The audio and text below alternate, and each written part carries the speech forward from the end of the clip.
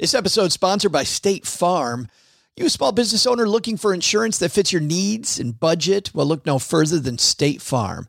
State Farm agents are not just insurance providers, they're also small business owners who live and work right here in your community. They understand the unique challenges of running and protecting a small business. When it comes to small business insurance, State Farm knows what it takes. Create a plan that fits your needs and your budget. State Farm agents are ready to help you choose personalized policies that truly understand your business. Insure your small business with a fellow small business owner. Talk to a State Farm agent today and get started on personalized small business insurance that fits your needs. Like a good neighbor, State Farm is there. Talk to your local agent today. This podcast is sponsored by Ramp. Are you the decision maker in your company? Consider this. For the first time in decades, there's a better option for a corporate card and spend management platform. Meet Ramp, the only corporate card and spend management system designed to help you spend less money so you can make more. Most corporate credit cards offer points as incentives, but those points amount to less than their worth in real cash value. Ramp's business cards offer you cash back, real money in your pocket. Plus, you control who spends what with each vendor. And Ramp's software collects and verifies receipts automatically, which means you'll stop wasteful spending and close your books in hours instead of days. Businesses that use Ramp add up to 5% to their bottom line the first year. If you're a decision maker, adding Ramp could be one of the best decisions you've ever made.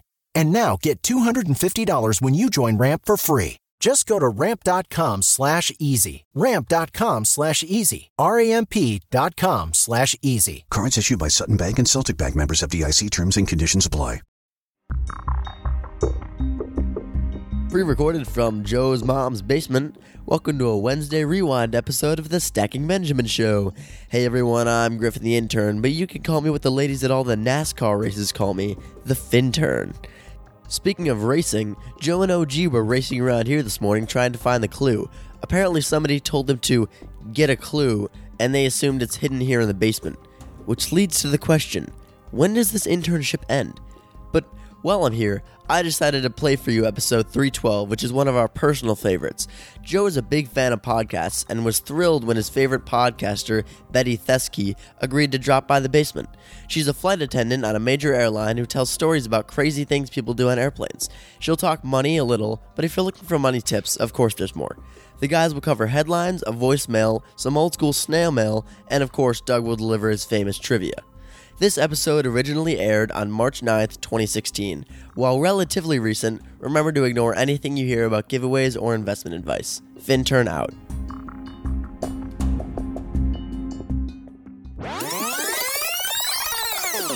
Nervous? Yes. First time? No, I've been nervous lots of times. Your flight home's been canceled. Instead, you're spending it listening to the Stacking Benjamin Show.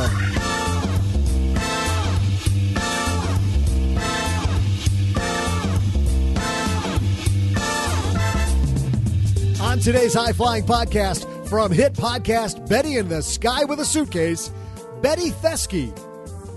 In headlines, should aging parents get long-term care coverage? Plus, the Quotacy Hotline, your letters, some aircraft-related trivia, and more. And now, because their ship came in and these guys were at the airport, Joe and O-G.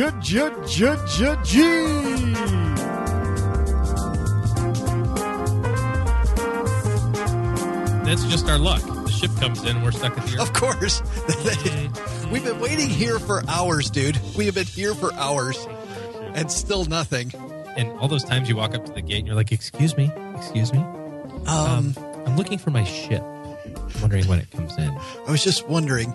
You're at the wrong place, Mr. OG. Hey, everybody, you were at the right place. I'm Joe Saul-Sehy, Average Joe Money on Twitter.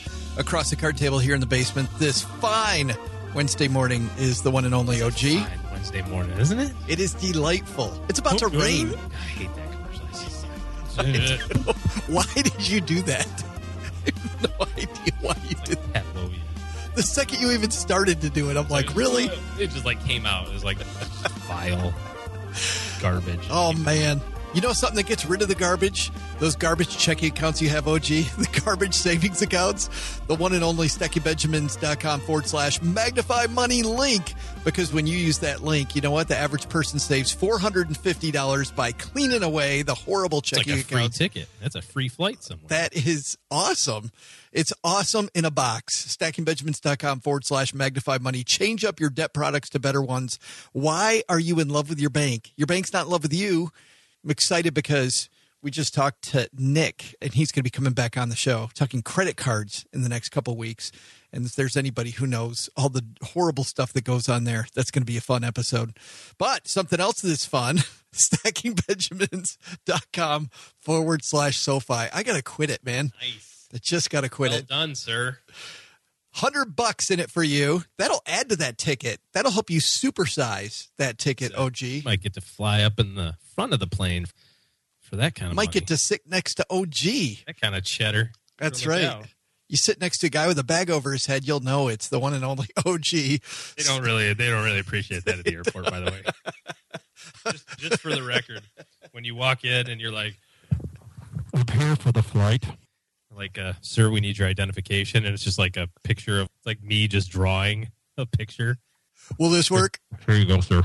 This is my identification. It's like a Post-it note with like a stick drawing. Step off to the side. StackingBenjamins.com/SoFi, SOFI. I got to get through this. When it comes to your debt products, if you're somebody that pays your bills on time, all the time, well, guess what? StackingBenjamins.com/SoFi, the place to go. SoFi, the marketplace leader in marketplace lending. I think it's just the marketplace leader, marketplace lending. But anyway, you head to StackingBenjamins.com/SoFi. What's happened to this episode already, OG? We are off the rails. We're off the flight plan. Yeah, we are on it, man. Betty Thesky coming down. That's not her name, by the way, because if you spell out Thesky, you know what that is? The sky, right? Yeah. Betty, an anonymous flight attendant. And I'm so excited because Betty is my favorite podcaster. I got to tell you, I tell Cheryl, like, Jill Schlesinger from CBS is coming on. Oh, that's neat. Ed Slott's coming on. Oh, that's cool. Jane Brian Quinn's coming on. Oh, neat. She doesn't care. I told her that Betty's coming on from Betty in the Sky with a Suitcase. She's like, that's awesome. That's incredible. She is way more excited about Betty being here than she was about any of those people. So I'm excited about people that are using fake names. you are. That really is what gets me excited. We can ask Betty if she uses a stick drawing too for her flight attendant ID when she goes through pre-check, right? They're like a class above. How do you get that one? You got to figure out how to get that one, man. Be a pilot or a flight attendant. It's pretty self-explanatory. You're up for it. Where are we going? I know where we're going. We're headed to the headlines. Hello, darlings. And now it's time for your favorite part of the show, our Stacking Benjamins headlines. First article today comes to us from Fox Business. This is a timely one that people never want to talk about, OG. Talking about flights, way more fun than talking about this. Should your aging parents get long-term care insurance? This is by Laura Lee. No one likes to talk about it, but it's a reality for many families. An aging parent gets sick, loses the ability to take care of himself or herself, and needs home care or nursing home care. While you may think it won't happen in your family, it's estimated 70% of people over the age of 65 are going to need some sort of long-term care assistance. That is a big, big number, OG. Here's an even bigger number. If you're 65 today, when do you need long-term care? Today or in 20, 30 odd years from now? Probably 15, 20, 25 years. A while from now, right? Yeah, hopefully. Some date in the future. Oh, I mean, hopefully not. Yeah. It's a tough thing, right? Right. But the big number isn't the 70%, I don't think. It's the 6% increase on the cost of that in today's dollars, which is about, depending on where you live, call it about $75,000. It might be a smidge high on the average number. You run that out 30 years for somebody who's 60 right now, that ends up being almost $190,000 per year per person for assisted care at age 90. That is the shocking number. It's funny. People don't address long-term care because of the fact that it's expensive. Yet it's those expensive things in life. Like, you got to turn that on its head, right? If something's going to be an expensive event, that's when you want insurance to maybe come in. At least you should be looking at it. I've always learned on the insurance side, there's two components to the cost of insurance, to the benefit of insurance. It's probability of it happening and magnitude if the event happens. Right. And this explains completely why it costs more money for you to insure your car, probably, than it does to insure your home. Because hopefully your house is worth more than your car. Yeah, but the probability of an event at your house is a lot smaller, but the probability of your car getting wrecked is much higher at a lower volume, which is why your car insurance costs more than your home, right? Because it's the probability and the magnitude of the event. You look at long-term care insurance, and this study says 70%. 70%, better than 1 in 2, right? Need some care later on in life. And what's the magnitude of the event? In today's dollars, call it $60,000, $70,000. Monster number. So if you knew that there was a 50% chance or better that by flipping a coin, you're going to flip a coin. If it lands on heads, you get $60,000. It lands on tails, you get $0. They talk about the money to insure that. They talk about the cost of long-term care in this article, and I think their numbers, OG, are even bigger than yours. To get a sense of the cost, nursing home care for a semi. You keep telling Mrs. OG that, don't you? Nobody has bigger numbers than me. For a semi-private room in the U.S. adds up to $80,300 a year. Okay, I believe that. That's semi-private? For a private room, the price jumps to more than $91,000. There's a great study for this. I don't know what source they're referencing, but Genworth is now an upside-down insurance carrier, frankly. But they do a really great cost of care analysis every year. It's called the Genworth Long-Term Care Cost of Care Analysis. And every year you can Google it. And it kind of breaks it down by state. It breaks it down by region, that sort of thing, in terms of costs and probability and that sort of stuff. One of the problems with long-term care, and you remember this from your career, is that it was priced very inefficiently early on. When it kind of came in vogue, like in the 90s and early 2000s, it was very inexpensive.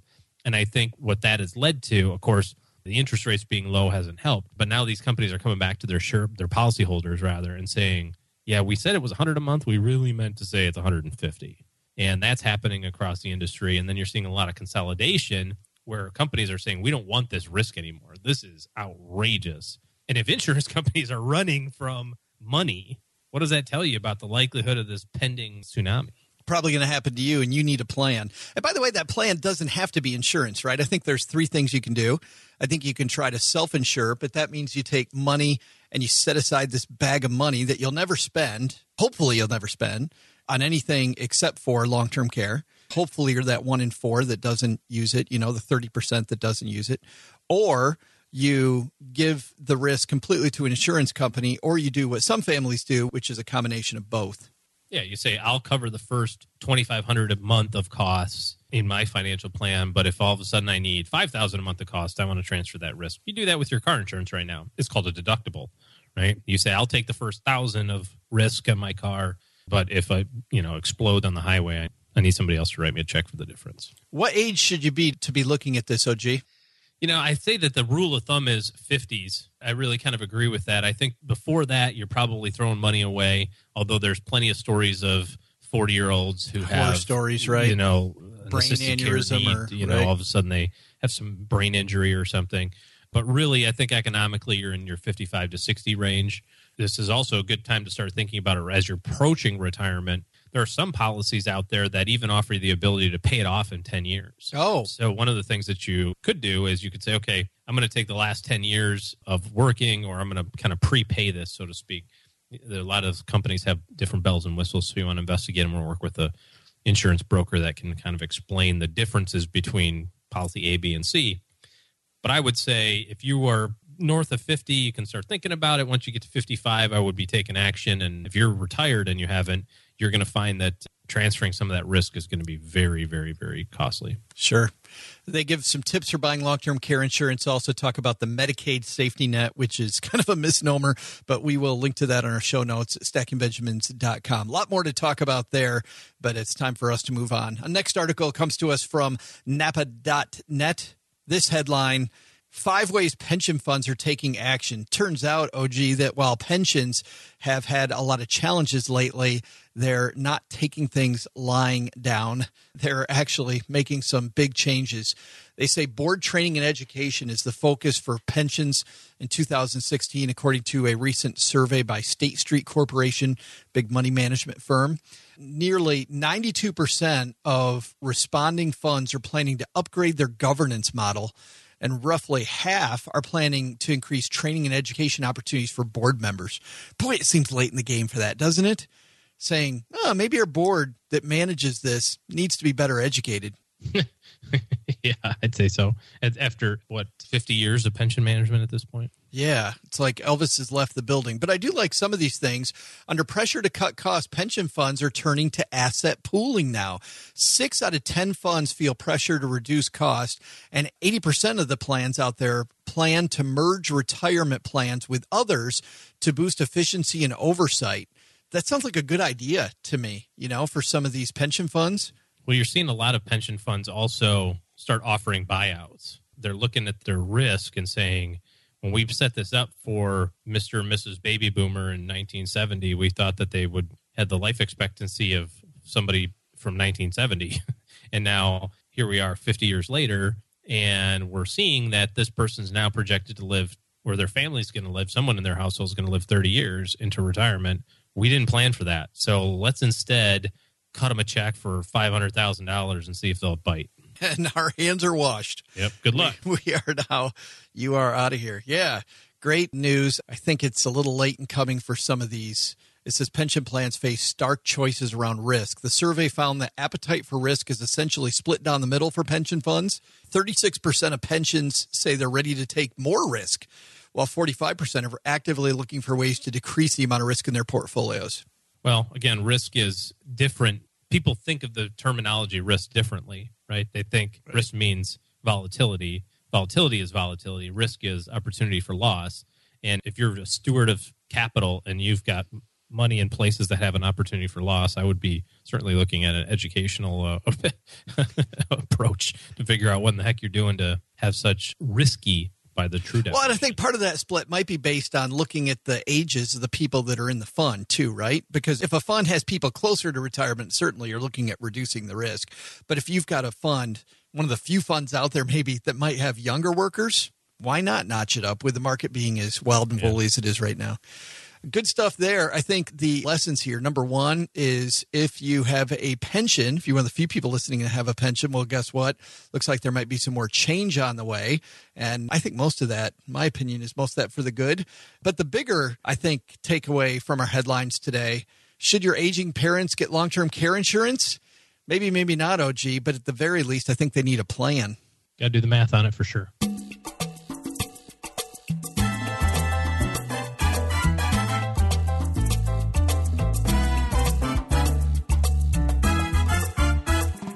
What a great idea. How about this for an idea? Take a tape recorder with you when you're working flights and ask flight attendants to tell the wildest stories of stuff that's happened to them on airplanes. I'm going to do that with financial advisors. I think that would be a great podcast too, wouldn't it? Talking about their best stories. Tell me the greatest story of working with clients and being completely stupid with money. I haven't listened to her podcast. I got to be honest. I'm going to now, though. But does she have stories in there about Ambien and alcohol? Yes. And you know what? From what I gathered, I've never taken Ambien. I might have taken alcohol before, but I've never merged those two. I got to tell you, I asked her about that. $10 says that when she comes down the stairs here, we won't be able to hear it because those stories show up on her show. If you're going to listen to her show, you got to beware. Some of these stories get a little racy. I wouldn't call it rated R, but it certainly is a very hard PG-13. It is heard just people, they'll just wake up naked. Yeah. Yeah, I think we'll have her tell those stories in the green room. Some of the ones about that one and a certain club people try to join. Might ask her about that one for the green room also. But you know what? There's plenty of others. Let's say hi. Betty Thesky isn't her real name, but Betty in the Sky with the Suitcase is her show. And I only get to say this once. This is my favorite podcast of all. She takes a recorder with her whenever she travels, interviews flight attendants who tell their stories to her, some of the wacky things that go on in the sky. I can't wait. Let's welcome Betty Thesky to the basement.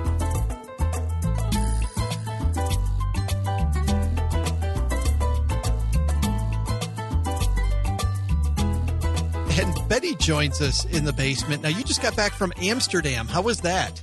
Amsterdam was great. I actually got hit by lightning for the very first time. I think once is enough. In the airplane. I actually always wanted to be hit by lightning because I've heard so many stories, and so many of them are really fun. They're like, oh, this light went all the way through the cabin, and it was so pretty, and it was like a special effect. And I was standing up behind the cockpit, and we were just about to land. I'm tired, I'm like taking my heels off, putting my apron away. It's the end of the day. And all of a sudden, there was this really loud noise, a flash of light, and then a burning smell. The first thing that went through my mind, it wasn't even storming. I thought, oh my God, it's an explosion. And then the other girl who was standing near me, she said, I think someone's shooting at us. Oh no. And you think, well, they didn't teach us what to do if someone's shooting at you in training. So when did you realize you've been hit by lightning? Well, at that point, I still hadn't. And the phone actually jumped out of the side of the plane. It's on the wall. It's an old-fashioned airplane phone. It's kind of like an old phone. It jumped out of its cradle out at me. And I was very shaken. And I got on the phone to call the captain, and I wasn't sure what I was going to say. Like, either we have an explosion or someone's shooting at us, which both sound crazy to say. Right. And as soon as I picked up the phone, he said, I'll make a PA in a minute. And I was like, oh, well, that sounds good. That doesn't sound scary. Oh, good. So he doesn't sound upset. And then the other flight attendant came running up because she said, oh, my God, the lightning hit right where you were standing. So that's why it was so loud. And she had actually seen the light because I was right behind the cockpit. She saw the light go through the cabin. And then the pilots got on the PA and said it was lightning. But boy, that'll wake you up. I bet you weren't tired after that, were you? Boy, I was wide awake. It's like that. Also, so much stuff's in the news, so when there's that loud noise, which I've never heard before, and the light, and, all of a sudden you think, oh, no, this is like real. I was flying over Arizona one time, and we had the most gorgeous lightning storm alongside the plane. We weren't in it. That is beautiful. I loved it. I mean, literally, it's like watching fireworks. It's really one of the prettiest things you can see from the air. Yeah, that's got to be a fun sideline of your job, is just watching the weather around you. And like the Northern Lights. I love all that stuff. Oh, I've never seen that. I think that would be beautiful. fantastic. So otherworldly. Yeah. Is it really like giants along the, just across the bend? Well, to me, it seems like proof there's something else. I don't know it because it's just like it just seems like a special effect in a movie. It just doesn't seem like it's real. How long has Betty in the Sky with a Suitcase been around? 10 years. I started in 2005. So you were one of the early people on, because I'm thinking I started listening to podcasts maybe just before that, maybe 2004, and there weren't a ton of podcasts. You were one of the early people, Betty. Actually, I'm like a pod father. Right, that's right. We should have played the music when you came down here to the basement, right? Yeah. So, there were very few. I was really at the beginning of it. And actually, that's one of the things that excited me because it was a new medium. But what made you think I should do a podcast? What was it? Had you listened to podcasts before? Did you say, I have all these stories I hear all the time. We should make it. Well, what was it? No, I didn't even have an iPod when I started a podcast. There was a pilot, and he had a podcast. And I actually, as talking about Benjamins, I have a lot of interest, and I was getting the MIT magazine, and I'd like to look at different magazines to get like stock picks. Like I would look up things whenever there's like a new technology. So I was very aware of this new medium. And then when I flew with a pilot who had a podcast, I was very impressed because, it was such a new thing, and he actually had one, and he had a recorder and a microphone. And I was so excited that right after the work was done, I was going Maui to Los Angeles. I went up to the cockpit, knocked on, and I told stories on his podcast for like an hour. I probably should have been working. But anyway, his podcast. So he encouraged me to start a podcast. And I would have never done it if I hadn't run into him. So that was all very fortunate. Do you have to go up to people and ask them for stories? Or now do they kind of see you coming and they save their stories for you? No. Oh, it's so difficult. Literally, sometimes I'm putting together stuff with spit and glue because you might have run into a few cranky flight attendants in your travels, but if you're with crews who aren't funny, it's difficult. And also, I have very little time, a very small window to get stories because we work a lot on those international flights. So it's so difficult because I basically am approaching people. They don't know anything about me, having a podcast or anything. Most of the time, I've never worked with them before. And here I am. We just finished the beverage service. We have like 20 minutes before we have to start getting ready for landing. And I'm like, so do you have any funny stories? And they always look at me like, what? And like, I have a podcast. It's like a radio show on the internet, and people listen on their iPods and on their phones, and anything funny. And then I have to like hurry up and throw out a bunch of subjects because they never can think of anything. And I'm like, anything about puke or celebrities or weird flight attendants or crazy passengers. And it's difficult. It's rare that I actually find someone who then says, yes, I have a story. And so when something happens, like the lightning, I'm like, oh, thank heavens. Yeah. We'll talk about that on the podcast. Yeah, thank goodness there's a story there. Holy cow. I have to ask. Anytime something happens, I know it sounds crazy. I'm the only one, probably the only flight attendant who's happy when somebody's peeing where they're not supposed to, or taking their clothes off, or acting crazy, because I'm thinking, oh, yeah, it's a story. Thank goodness I have material for next month. It's exactly right. Right. Well, I have to ask you this because you're the only flight attendant I know, and I know that I don't know you, but I feel like I know you because I've loved the show for so long. I read one of these Yahoo stories recently that talked about getting better service from your flight attendant. And one of the suggestions, Betty, was giving them baked goods. And could you ever imagine getting baked goods from a passenger and saying thank you? Oh, that's great. I have a story. Almost anything you bring up, I'll have a story, just so you know. We like anything that passengers give us. It doesn't matter what it is or how much it costs. Like a bag of M&Ms is exciting. It's not even the thing. It's just kind of that they're actually thought about us. And we always bend over backwards for someone who actually brings something, pens. Someone's given us little flashlights. But the baked goods, what's funny about that, there's a famous story where it was an employee. So they were riding standby, had brought brownies for the crew. And I know this is going to sound crazy, but she had 2 sets of brownies, and one of the sets were pot brownies. And she mixed them up and gave the crew the pot brownies, and they ate them. And even the pilots, I know it's going to sound crazy or scary or whatever, but it was on landing, and the one pilot said to the other pilot, how are you feeling? And he's like, I feel really good. He's like, yeah, we have a problem. So they did some investigating. They actually told the company, which I think if it was the flight attendants, they would not have. But They told the company, and the company made them stay in Hawaii for a week until it got out of their system. A week? Yeah. Wow. So they actually got a vacation. Well, so the lesson there is do the pot brownie. Well, and actually, Betty, that's the problem I thought about is you don't know where the passenger's been, what they've done. Like, that's why I thought baked goods I didn't get. You know, the M&Ms thing I get because it's packaged, but I still can't imagine. Homemade things are getting a little risky. Yeah. And I can't imagine seeing you on a flight, and I just picture you as this super nice flight attendant, and I can't imagine me just casually saying, hey, I got you some M&Ms. Like, I don't. But, you know, I have to admit, I remember somebody brought homemade sushi, and I ate it. Oh. Homemade sushi. Yeah. That is risky. Yeah, there's something fishy about that story, but I'm pumped. Right. Right. What are some ways, though, to get on your flight attendant's good side besides giving them, you know, whatever it might be? You know, it doesn't take anything. We're cheap dates. We're so used to, in this day and age, you know, so many people dread flying, or they pay no attention to us whatsoever, even when you're like jumping up and down in front of them because you got the headphones on, you know, and they don't want to take them off. So anytime anyone's nice, it doesn't take anything. And then we'll be very nice back to you. I mean, really, it's so easy. It's ridiculous. It's got to be easy, though, to get on your bad side, I would think. There's got to be some people that just make you want to, I don't know, knock your head against the wall. Well, like the dismissive ones, those are bad. What's that all about? Well, there are some people, I fly international, so there are some countries where people are used to having multiple servants. So if you're used to having multiple servants, they think of us as a servant, and then they feel free to yell or expect crazy things of us, you know. There's a story, and I won't go into this one, but about somebody who, did they want you to take their baby? They wanted somebody to take care of their baby for them. Yes, and well, there's a famous story at my airline that Indian family, and they were probably used to having multiple servants, extremely wealthy, and they're also not used to changing their own baby's diaper. So they said to this male flight attendant, change the baby. And he was like, oh, we don't change diapers. You know, we're here for your safety and food and beverage. And they're like, change the baby. And he's like, we don't change diapers. He was still trying to be so nice. And they're like pushing the baby at him, change the baby. And they finally he said, fine. So he went to another family of a different race and said, would you mind holding this baby? And he said, I'd like to take your baby and show the other flight attendants because your baby is just so good looking. And then he took that baby and went back to the Indian couple and said, here, I changed your baby. Ta-da! and actually got suspended for a week. Yeah. I was thinking, you really can't do that, but it was funny. Right.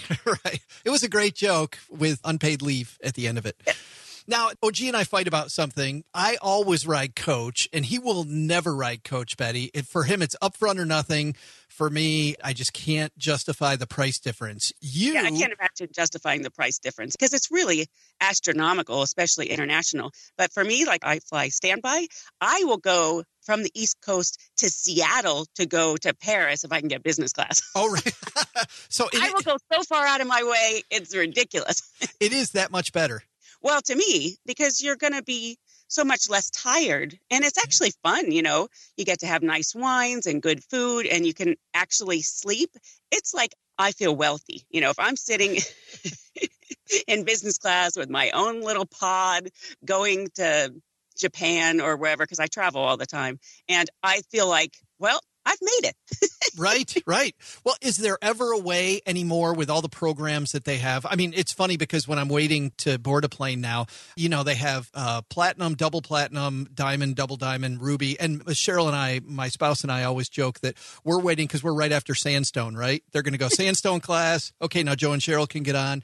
But with all those different people, is there really any opportunity for the average person who isn't part of those programs to get upgraded? It's almost impossible. I know people always want to know the secrets. The only thing I can say is if you're in the military, you can wear your uniform because that works sometimes. Yeah. We are very fond of the military. And if there is an empty seat, and actually we don't even do it. It would be like the gate agents might do it. Or actually it's almost impossible because there's no empty seats. Right.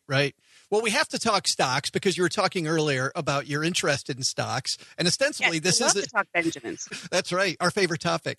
So you've gotten stock picks from passengers.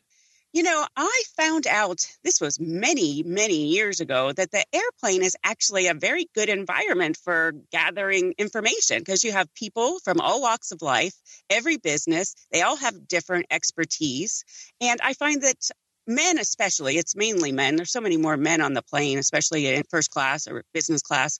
Men like to talk about stocks and investing. And if they have money, they like to talk about money.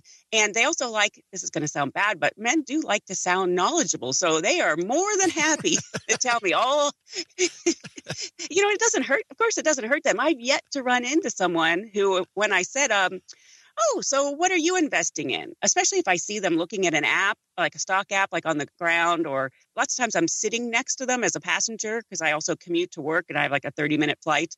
And usually they will talk. We'll talk for the whole 30 minutes. And I write down notes, what they say, because, you know, I don't just take people at their word. I write down and then I research what they said. And I have gotten actually very good stock tips from passengers. I was going to ask you, what's the best stock pick you've ever had from a passenger? Well, actually, this was not from a passenger. This was from another flight attendant. He looked smart. I know this is going to sound like really bad stock advice. Well, he looked smart.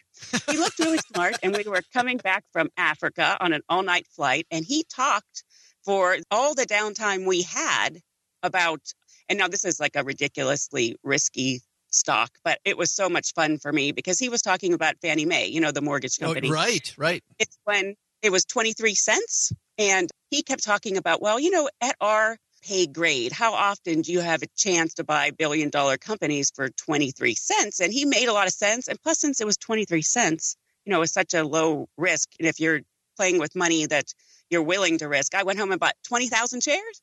And because you can when it's that price. Right. And I sold a lot of it, like $6. And it was so much fun because, like, when it was going up from the 23 cents, it was going up lots of times like 25 cents a day. And it was like 20,000 quarters coming out of a slot machine every day. So I was at home and my computer going, go Fannie, go Fannie, go Fannie. Now, what's the opposite of that, though, Betty? There has to be a real stinker that you thought, you know, this person makes a lot of sense. I did my research on it, and then you bought it, and it was horrible. You know, I can't say I've had that many, especially because, you know that the stock market goes up and down. Right. So there have been some things that haven't been as good. I think, I know that's terrible. I can't really come up with a bad one. Well, that's good. That's fantastic. You should be on the show every time.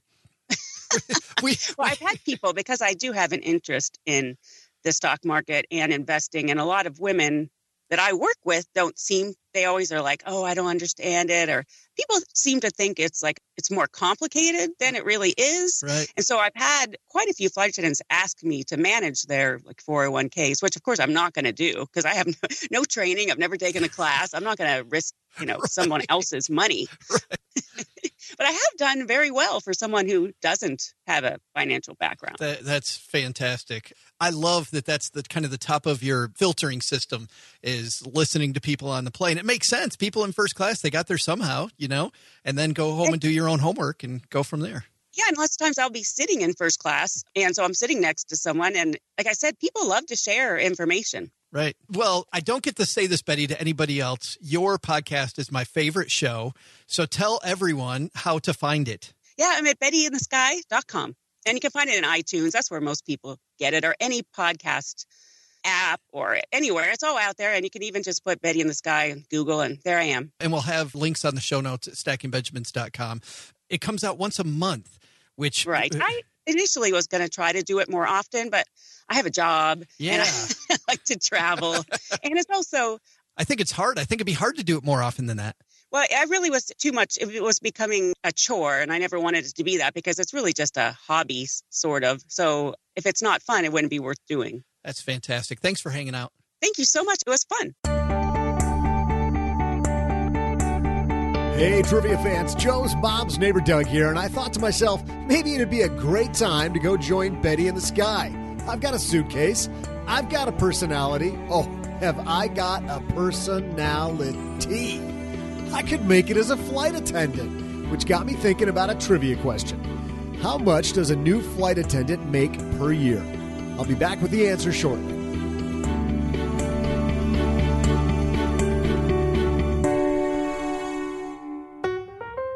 I'm so thankful we have two great sponsors for the Stacking Benjamins podcast. Our first one is Magnify Money.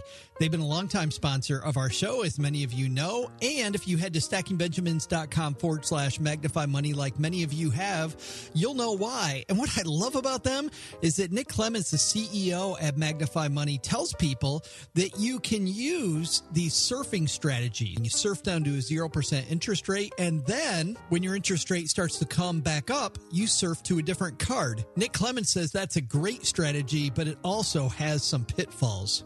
It's painful if you stay around when the promotional period is over, but it's actually really, really easy to move the debt when you're done. So it's more laziness that gets people stuck in the balance transfer than anything else. Banks are betting on laziness. That's a tagline right there. So whether you're comparing your checking account, savings account, or your credit cards, head to stackingbenjamins.com and surf safely.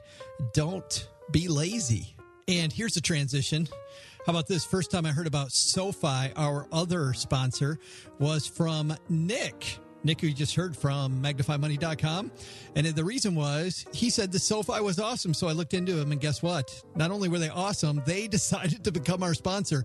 I asked Dan Macklin how hard the process is when it comes to getting a loan from SoFi. It's really easy. You go to SoFi.com and apply. It takes about 10 minutes. We ask for a few pieces of information, and then we will approve you or not approve you instantly in the vast majority of cases. So within 10 minutes, you'll know if you have a rate, what that rate is, and we'll show you calculations as to how much money you can save. So it's extremely quick and simple. Easy process, great people, and Nick at Magnify Money loves them. How great's that? Head to stackingbenjamins.com/SoFi, SOFI, and that'll tell Dan and the team over there at SoFi that we sent you. And if the sponsor ain't happy, ain't nobody happy, right?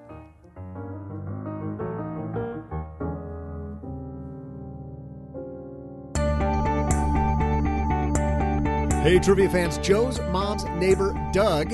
And before you pack your suitcase to go join Betty as a flight attendant, let's talk about the numbers. Exactly how much does a new flight attendant make? According to a recent Mashable story, the average new flight attendant makes between $18,000 and $20,000 per year. While the average attendant makes around $40,000, new hires start much lower. It gets even worse. Flight attendants are only paid for their time working, even though they often have to commute via plane to their first work flight, and also are required to stay away from home many nights to work early flights out of distant cities on the return leg. all of that's unpaid. Maybe flight attendant life ain't so glamorous after all. See ya.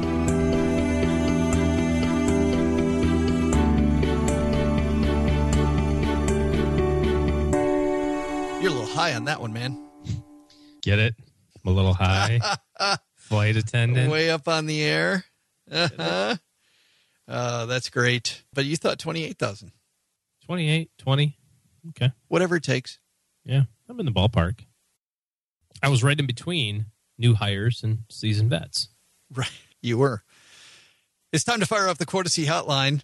Quotacy, why spend hours and hours with some cheesy insurance salesman when you can just go to QUOTACY, stackingbenjamins.com/Quotacy, and within just a couple keystrokes, not only find out how much life insurance or disability coverage you need, but also have it shopped by 17 of the biggest insurers in the land, Quotacy.com. stackingbenjamins.com/Quotacy says that we sent you. All right, and today it's Karim on the phone. Hi, guys. You can call me OOG, the other guy. And I had a question for you. I'm 39, married with 2 small children, and I have 5 individual stocks that are about 30 to 50% down. I was curious if I should just sell them now and transfer the money into index funds with dollar cost averaging and take the loss as a tax credit, or should I hold on to them and just do a buy and hold technique since I don't necessarily need the money now? By the way, I've never learned anything from you guys ever. Thanks again. Bye. Way to go, Karim, or OOG. Thank you for the Quotacy call. It's Oog. Right. Oog. If you want to pronounce that correctly. Yeah. What say you, Mr. OG? What do I say? Well, I would take a look at the future. I would get out my crystal ball and shake it up a little bit. Say, what does the future hold? And you're laughing because you think I'm full of crap, but I'm really serious. Well, so but here's what I mean by that. These stocks that you own, I'm glad you didn't say what they were because it doesn't matter. You bought them hopefully based on sound analysis at the time. So now you have to look and say, is the fundamentals of the company still sound? So is this just price change and the value of the company is still there, or were my fundamentals incorrect and I bought maybe a little recklessly or whatever? This is a really good time for like stark honesty in your soul. You don't have to tell anybody this. You could just, feel it yourself. So if this is, hey, I bought these companies, I'm like Warren Buffett, I'm going to hold these things for 100 years. And I still believe in the company. I still believe in the management. I still believe in the growth of the organization. It just so happens that they're on sale today. They're down 30%. If that's the case, why would you not want to buy more of it? If it was a great price at, if it was a great deal when you bought it at $20 a share and now it's trading at 12, why would you not want to buy as much of it as you could possibly afford? Now, if maybe you said, I might have got in over my head, or I bought these because my buddy at work said that they were good, and I listened to some guy go, sell, and maybe that's what you decided to go with, and you really didn't put a lot of time into it, and you realize that you're not really the stock picking genius that you thought you might be. Then you have to look into the future and say, where's this best positioned if I invested it from scratch? If I had this sum of capital, where would it best help my family? And if you look at it in your soul, you say, it's really not going to be in the best interest of my family and my long-term financial future to be in these 5 companies, then it goes in, diversified portfolio. We like lower cost type stuff, so index funds or whatever, it's fine. I would not dollar cost average it. Just put the money in. Just do it. It's already invested. That's true. Invested. Just there's no value in dollar cost averaging at this point. So I would say that it really boils down to 2 sides of the equation. If you believe in what you decided in the past, and it's still a good organization, still good company, still good prospects, all this sort of stuff, and you did the research and you believe it, back the truck up, man. You went to the grocery store, you think you're buying tuna fish for $1 a can and it's 50 cents a can. Time to load up on tuna fish, right? If it's the other way and you go, I just kind of threw some darts at a dartboard, I really got over my head, don't know what I'm doing, really don't have any interest in this after all, that sort of thing, sell them, put the money in a diversified portfolio tomorrow, and then don't ever think about it again. Let's explain for people just briefly when dollar cost averaging actually makes sense, because that's a part that, you said there's no benefit because the money's already invested. When does it make sense to dollar cost average? Well, dollar cost averaging works only when you don't have a sum of capital up front to invest. If you have a normal job and you have $100 a month to invest in your future, that's when you dollar cost average. If you win a scratch off and it says that you won $1 million, you invest the money tomorrow. I mean, if you think about it in the grander scheme, true, tomorrow afternoon the market could start going down and go down 20%. And you'd say, well, I should have dollar cost averaged it. But you got to use the law of averages, right? Stock market goes up 70% of the time. So if you're going to dollar cost average, you're admitting that you're hoping that the stock market doesn't do well. Does that make sense? Like you're saying, I understand that it probably always goes up on average, but I hope it doesn't because I can't invest all of my money right now up front. My recommendation would be you win a scratch off for $1 million. Grandma said you inherit $20,000 from grandma. You don't dollar cost average that. You put it in. The only reason you dollar cost average is because you don't have the sum of capital today to invest. Yeah, good stuff. Thanks for the question, Mr. OOG. If you've got a question, you want to go to the head of the class, stackingbenjamins.com/voicemail. That puts you first on the Quota C hotline. And actually, we had a backlog on the Quota C hotline for a little while, and that backlog has cleaned itself out, OG. We still have a lot of letters, but we don't have anybody on the Quota C line. So you want to step up to the mic. That's right. You got a hot mic. Hot mic. Very easy to do. And your question has to be fairly short, I believe less than 90 seconds. So you know what? Doesn't have to take that long either. How about that? Quick and easy, just like OG. Let's go. I got to stop laughing at my own joke. That's so bad. Nobody else is laughing at it. No, I know. Let's go to the letters. Doug brought down the mail. First letter comes to us from Chris. Chris was actually answering a question that Kathleen and I have in the Stacker. So if you want to get our newsletter, go to stackingbenjamins.com and you'll see the Stacker right at the top and sign up for that. But Chris said he'd like to see some more info on helping people with kids stack those Benjamins. That's a good idea, Chris. I think families juggling stuff, we're going to talk about that in the summer. Of course, coming up just over a month, OG, we've got our annual visit from Mr. Theme Park Insider himself. And it's funny because I'm saying he's coming on, and I haven't even asked him if he's coming. He's just come on every year. So but we're going to talk about family holidays. We'll talk about stuff with the kids. Lots of activities to do with the kids. For people with kids, is it different stacking Benjamins with kids than it is stacking Benjamins without kids? Well, I think you could be asking it one of two ways. How do I get my kids involved in this is what he could mean by that. And we'll definitely have more on that. Yeah, or he could be saying, how do I manage to do this when I have kids? Because I've got all these competing priorities. College, private school, retirement, all this other sort of stuff. If you go to stackingbenjamins.com, go to the right-hand side where you can search the site and look for Bill Dwight. Or Bill's riding on his bike right now listening to this, and he's fallen off his bike because we're giving him a little free shout out here. But anyway, anytime Bill Dwight from FamZoo's been on, we've been talking about kids and money. So if you just look up Bill Dwight, you'll find a couple episodes with Bill there. What about Shannon? Yeah, Shannon Ryan, theheavypurse.com. Shannon covers that type of stuff. Also, when we have done our Live from FinCon episodes, we've talked a lot about new products that are out, and there's always been products with kids. So if you look at our Live from FinCon episodes, remember those, OG? I don't remember exactly what we talked, exactly what the products were off the top of my head, but there were games. One was like a T-roll price game. Remember that one? Yep. And some There's other a piggy bank. Yeah. It's kind of a weird piggy bank. Yeah. So look up those episodes and you'll find it. So search FinCon, search Bill Dwight, and you'll find those episodes. And Shannon Ryan is just theheavypurse.com. All right. Next question comes to us from Kevin. Kevin says, hey, Joe, Kathleen, and OG. I've been to the Stacking Benjamins webpage a couple times, but I mainly listen to the show while driving. What I love the most about you guys is when you take the time to explain more of the basics of finance. I'm a millennial, and I'm just now starting to get an education on how investing works and all the lingo. I know you guys cater to a wider market, but as much as possible, can you break down some of the core concepts? It would be awesome. Thanks for the great time and for helping the world get financially stable, one basement dweller at a time. Thanks for the question, Kevin. And that's hard, OG, isn't it? Hard to talk around jargon. Sometimes we even talk about, I remember early on, I wanted an investment. And my father-in-law said, well, I think you want an IRA. Turns out what I really needed was a cash reserve and less debt. But he said I wanted an IRA. So he said, well, I have this IRA and I have this annuity. And I thought an IRA and annuity were like competing products. So he sends me to this broker. I talked to the broker and I said, so I think I want either an IRA or an annuity. And I'm talking about, I want either an orange or a baseball, and I'm not really sure which one I want. And man, for us, we kind of take it for granted, but we really do. We kind of just assume that everybody has the same knowledge that we do.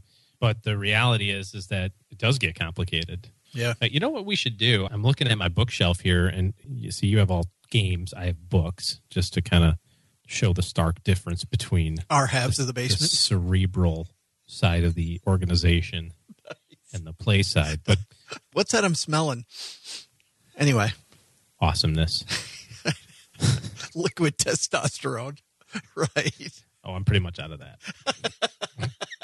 But I was going to say, we should do like a summer reading list or something. Oh, that's good. Here's a list of from smallest to largest types of books. I know we've got the thing on the website where here's all the... our resource, stackingbenjamins.com. But, I probably have read 1,000 books in this business in my lifetime. You've probably read at least 5 or 6. So between the two of us, we should be able to come up with a list of... Sounds like a top 5 coming. 12 or top 5. That'd be good. Yeah, that might be it, because we'd probably end up with 7 or 8, right? We're brainstorm and show ideas. Not overlap. Watch out. Good stuff. Thanks for the question, Kevin. Next one comes to us from Ryan. Ryan says, "Hey, Joe, been proudly drinking my morning coffee from my Stacking Benjamins mug." He's got the Stacking Benjamins swag going on, OG. That's cool. He has a question for us. He says he's not getting freaked out by the market right now, but he's seen his IRA go down about... But I'm getting freaked out about the market right now. I'm not getting freaked out, but here's a freak out question. I see my IRA go down about 15,000 the past few weeks, down from around 145,000, so 145 to 130. I'm using an asset allocation model based on Rick Edelman's free GPS tool, and he's using Vanguard funds. He's not looking to take any money out. He's actually wanting to put more in to take advantage of the sale going on now. However, he's wondering if, for the time being, he should change his allocation to limit his losses, maybe going from 0 to around 10 to 15% in a Vanguard bond fund. Is this a good strategy, or is this a knee-jerk reaction? Thanks for the great show. Tell OG I'd like a shout-out from him. So, OG, Ryan, you're about to get your shout-out from OG right now. Do I have to? Well, you're about to answer his question. Isn't that a shout-out?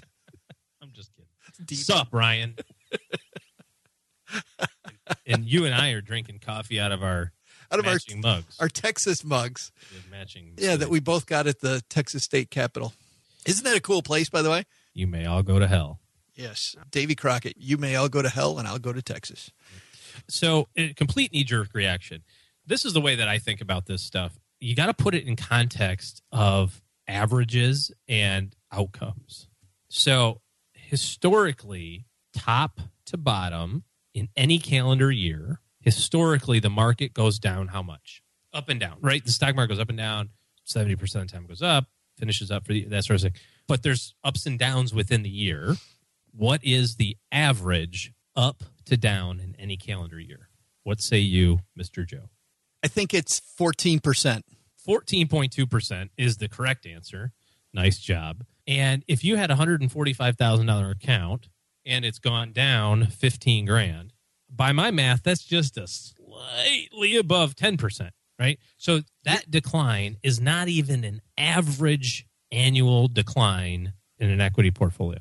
So making an allocation change at this point is so out of the range or out of the realm of prudent investor ideas that it shouldn't even occur to you. What you want to think of is dump the money in. If you see price inefficiencies like this, and it's down 10%, down 20%, whatever the number is, put money in. Look at history. I'll tell you where part of the problem comes from.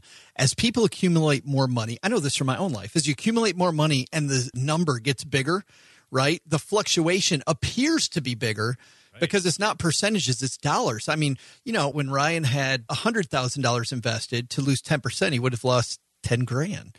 Now he loses 15 grand when it goes down the same percentage. If he had $5,000 invested, he lost $500. Big deal. Exactly. So I think if you look at the history of the stock market, if you look at the history of average declines, average bear markets, all of these sorts of things, you come to the realization that whatever's happening right now has no material impact on 30 years from now. And if you're investing this money for a 30-year time horizon, why in the world do you care what happens in the first 25 trading days of January or the first 35 trading days of the year. It has so little outcome. In fact, if you look at the historical averages of the stock market, and if you take yourself out of the stock market for just even 5 days out of a lifetime, your return goes down by 10%. You know, and you've seen those charts. We've all seen those. You can look these up on the internet. What happens if I'm out of the market for 5 days, 10 days? I just saw a chart the other day that said, if you've been fully invested in the S&P since 1970 and you missed the best 5 days since 1970, 44 years of history, right? Or 45 years of history, and you missed 5 trading days, your return went from $90,000 to $80,000. That is unbelievable. If you miss 25 days, which means you're out of the market for 1 month out of 44 years, your return goes from $90,000 to $21,000. Big numbers.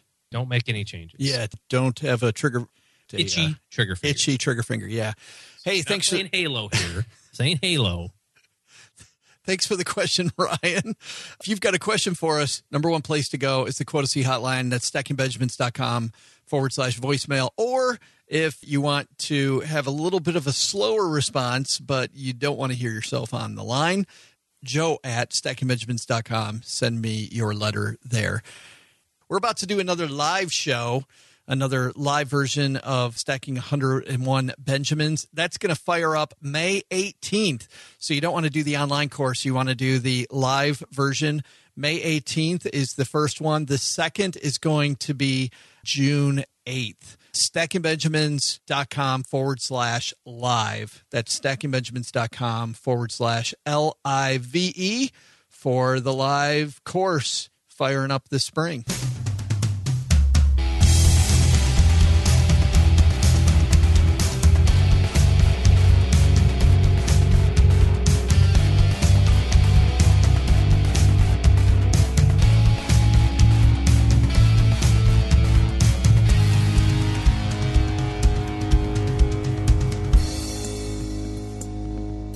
That's it, man. I'm excited. Another one downrange. I said earlier in the show that Cheryl got excited when Betty was here. It was like talking to an old friend talking to Betty. It's like how people should feel when they talk to us. That's right. We're your creepy friend. Well, you are. If they ever meet you in person, it'd be like, yeah, he's not the friendly guy I thought he was. He's not bag over his head. It's kind of weird. Pretty creepy. So, lessons from the show, OG. I think we'll let all Betty's lessons be. I think that was good as is. But from the rest of the show, I think the big lesson for this show really was that going back to what Kevin said about explaining some of the big words, the big word we were really talking about there, we didn't reference it, but it's called standard deviation. And standard deviation is the amount that markets go up and down just on a regular basis. And the more you know what the bumpiness of the flight's going to be, OG, the easier it is to respond. And if you know the bumpiness is 14, then you know that when it gets below 14, then we're in a little different territory. Volatility and risk are two different things. We talk about this all the time. Risk is a chance of loss. Volatility is just the ups and downs. And at the end of the day, you have to be okay with the ups and downs to be an equity investor. What's your big takeaway from today's biggest lesson on today's show? Long-term care? Oh, that's my favorite. I love talking about long-term care. It's so awesome. It's the best. So velvety smooth. It's the best way to get a table at a restaurant. Exactly. Or get left alone on an airplane. What do you do? What do you do? You're dressed pretty well. What do you do? I help people protect against long-term care. Have you had your risks evaluated? I got my calculator right here. If you got two. Sir? Oh, I guess he's asleep. That's weird. Isn't that great? Now I have a 4-hour flight and nobody I need to talk to. All right. That's going to do it for today. Hey, coming up on Friday, another awesome roundtable, and then we are into next week. So next week, by the way, from the U.S. Department of Treasury, Mark Avery coming down to the basement, Senior Advisor to the Secretary and Deputy Assistant Secretary for Retirement and Health Policy. How's that for a... He's like a sandwich sign for his business card. Just have people walk around with a sandwich sign that he hands out to people. No, you continue that on the back. Like the print goes off one side, there's a little arrow. Yeah, flip that around. Over. Mark's coming down to talk about tax opportunities for savers. What's out there? If you're a saver, it's going to talk about the Savers tax credit available for some people, tips for people filing their taxes this year. We're going to ask him about the MyRA, which is the controversial retirement plan. We'll ask him some questions about that. Who's that plan actually for? What's it all about? That'll be an interesting time. It's pretty cool, though. Government official coming down, and without handcuffs, too. That's a first. All right. We'll see everybody back here on Friday, Stacking Benjamins. This show is the property of the Free Financial Advisor, LLC. Copyright 2016. The show is created by Joe Saul-Sehy, co-written by Brent Selmans, edited by Isabella Bianca, and engineered by the one and only Steve Stewart. Special thanks to Betty for appearing on the show. You'll find her show, Betty in the Sky with a Suitcase, at iTunes, Stitcher, or wherever you listen to podcasts. I'm Joe's mom's neighbor, Doug, and I just brought this podcast in for a landing, and I'm feeling #epic. The people responsible for this show have been sacked.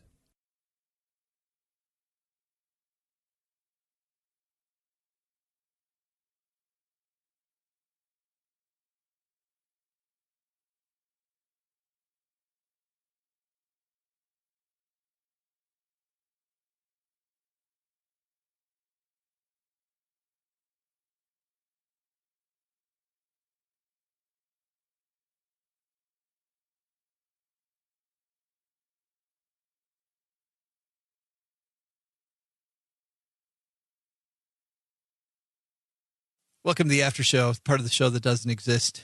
Oh, gee, do you follow the NFL Combine? I absolutely do not. I don't either, and I don't get how the NFL Network puts that stuff on TV and people actually watch this thing. For those people who don't follow sports, the NFL Combine it's where they have a bunch of athletes come out, they have them run, they have them lift some weights, right? They have them do some different things, and they compare them to the other athletes. And now, the last few years, they even ask them questions so that you don't end up with a Johnny Manziel on your team for people who don't follow sports. They've been doing that Wonderlic test for a long time. Oh, have they been? But do they ask them in public? Don't they ask them like in front of groups of people? No? No, the Wonderlic test is a written test. You have like 10 minutes to do 50 questions. It's pretty intense. You got to go boom, boom, boom, boom, boom. Go pretty quick to get through it. Yeah. Well. So you're watching the NFL. I didn't watch the Combine, but I saw this online afterwards. This is Chris Jones from Mississippi State doing his 40-yard dash.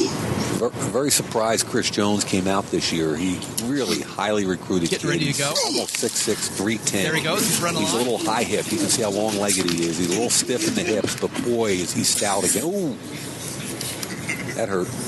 Well, he's laughing. All right, trainer's there. Take a look, but it looks like he's all right. So Chris Jones is running his 40-yard dash, OG. Didn't make it all the way? Big guy didn't make it all the way. Made it about 25 yards, and then he fell face down. No, he fell face down on purpose, believe it or not, because about 10 yards in, you start to see Chris Jones is having a problem with his shorts. And there is something that is escaping down the leg of his shorts. And then about, I'm going to say maybe 18 or 19, maybe 20 yards down, it escapes. And Chris Jones is running in front of the camera with a part of him hanging out that. That's funny. So what's funny about that, actually, I'm going to play it again now that you know what's going on, and listen to the commentators. Now that you know what's going on. Very surprised Chris Jones came out this year. He really highly recruited kid. He's almost 6'6", 310. He's a little high hip. You can see how long-legged he is. He's a little stiff in the hips, but boy, is he stout again. Ooh, that hurt. Well, he's laughing. Yeah, he's laughing. All right, trainer's there. Take a look, but it looks like he's all right. Now, the guys still don't know what's going on. Stout against the run. High school hoops player. Wow. Listen to these comments. That slide is now illegal in Major League Baseball, by the way. He tries that. Okay. Let's just everybody stay upright, people. Because these guys, if they fall down hard and long. Rich Eisen. Do you think he knew that when he said that? They fall down hard and long. That's pretty funny. Yeah. I'm sure he's going to get razzed in the NFL, because they always had the hazing of the rookies, or they tie him to the goalpost or something like that for a night or something. I bet they're going to, whoever the team picks him up is going to have a... How awkward. His mom must be so proud. Like the one thing you want to do before you're on national TV, make sure your shorts fit. Yeah. Yeah. Good stuff. I don't understand the physics of that. And I'm not going to slow it down to check it out either. Me neither. Well, Stackers, the show might be over, but the celebrations are just beginning because it is Military Appreciation Month, and I want to celebrate people like my brother-in-law, Eric, who is such a giving person. Eric will do just anything for you. And as a Marine, you can see that his time in the military taught him to be a guy who gives to his community, gives to his family, and is always there when you need them. This Military Appreciation Month, Navy Federal Credit Union wants to celebrate members like Eric who go above and beyond. Navy Federal offers member-only exclusive rates, discounts, and tools to empower their members and help them reach their goals. Navy Federal's employees are part of the community they serve. Many of them are military family members, reservists, or veterans, and all branches of the military, veterans, DOD employees, and their families are eligible for Navy Federal membership. In fact, there are so many resources on the Navy Federal website, resources like Best Cities After Service to help veterans transition to civilian life, and Best Careers for Military Spouses to support military families. Visit NavyFederal.org/celebrate, and you'll see all of their Military Appreciation Month offers and other Navy Federal offers. Navy Federal is insured by NCUA, Equal Housing Lender.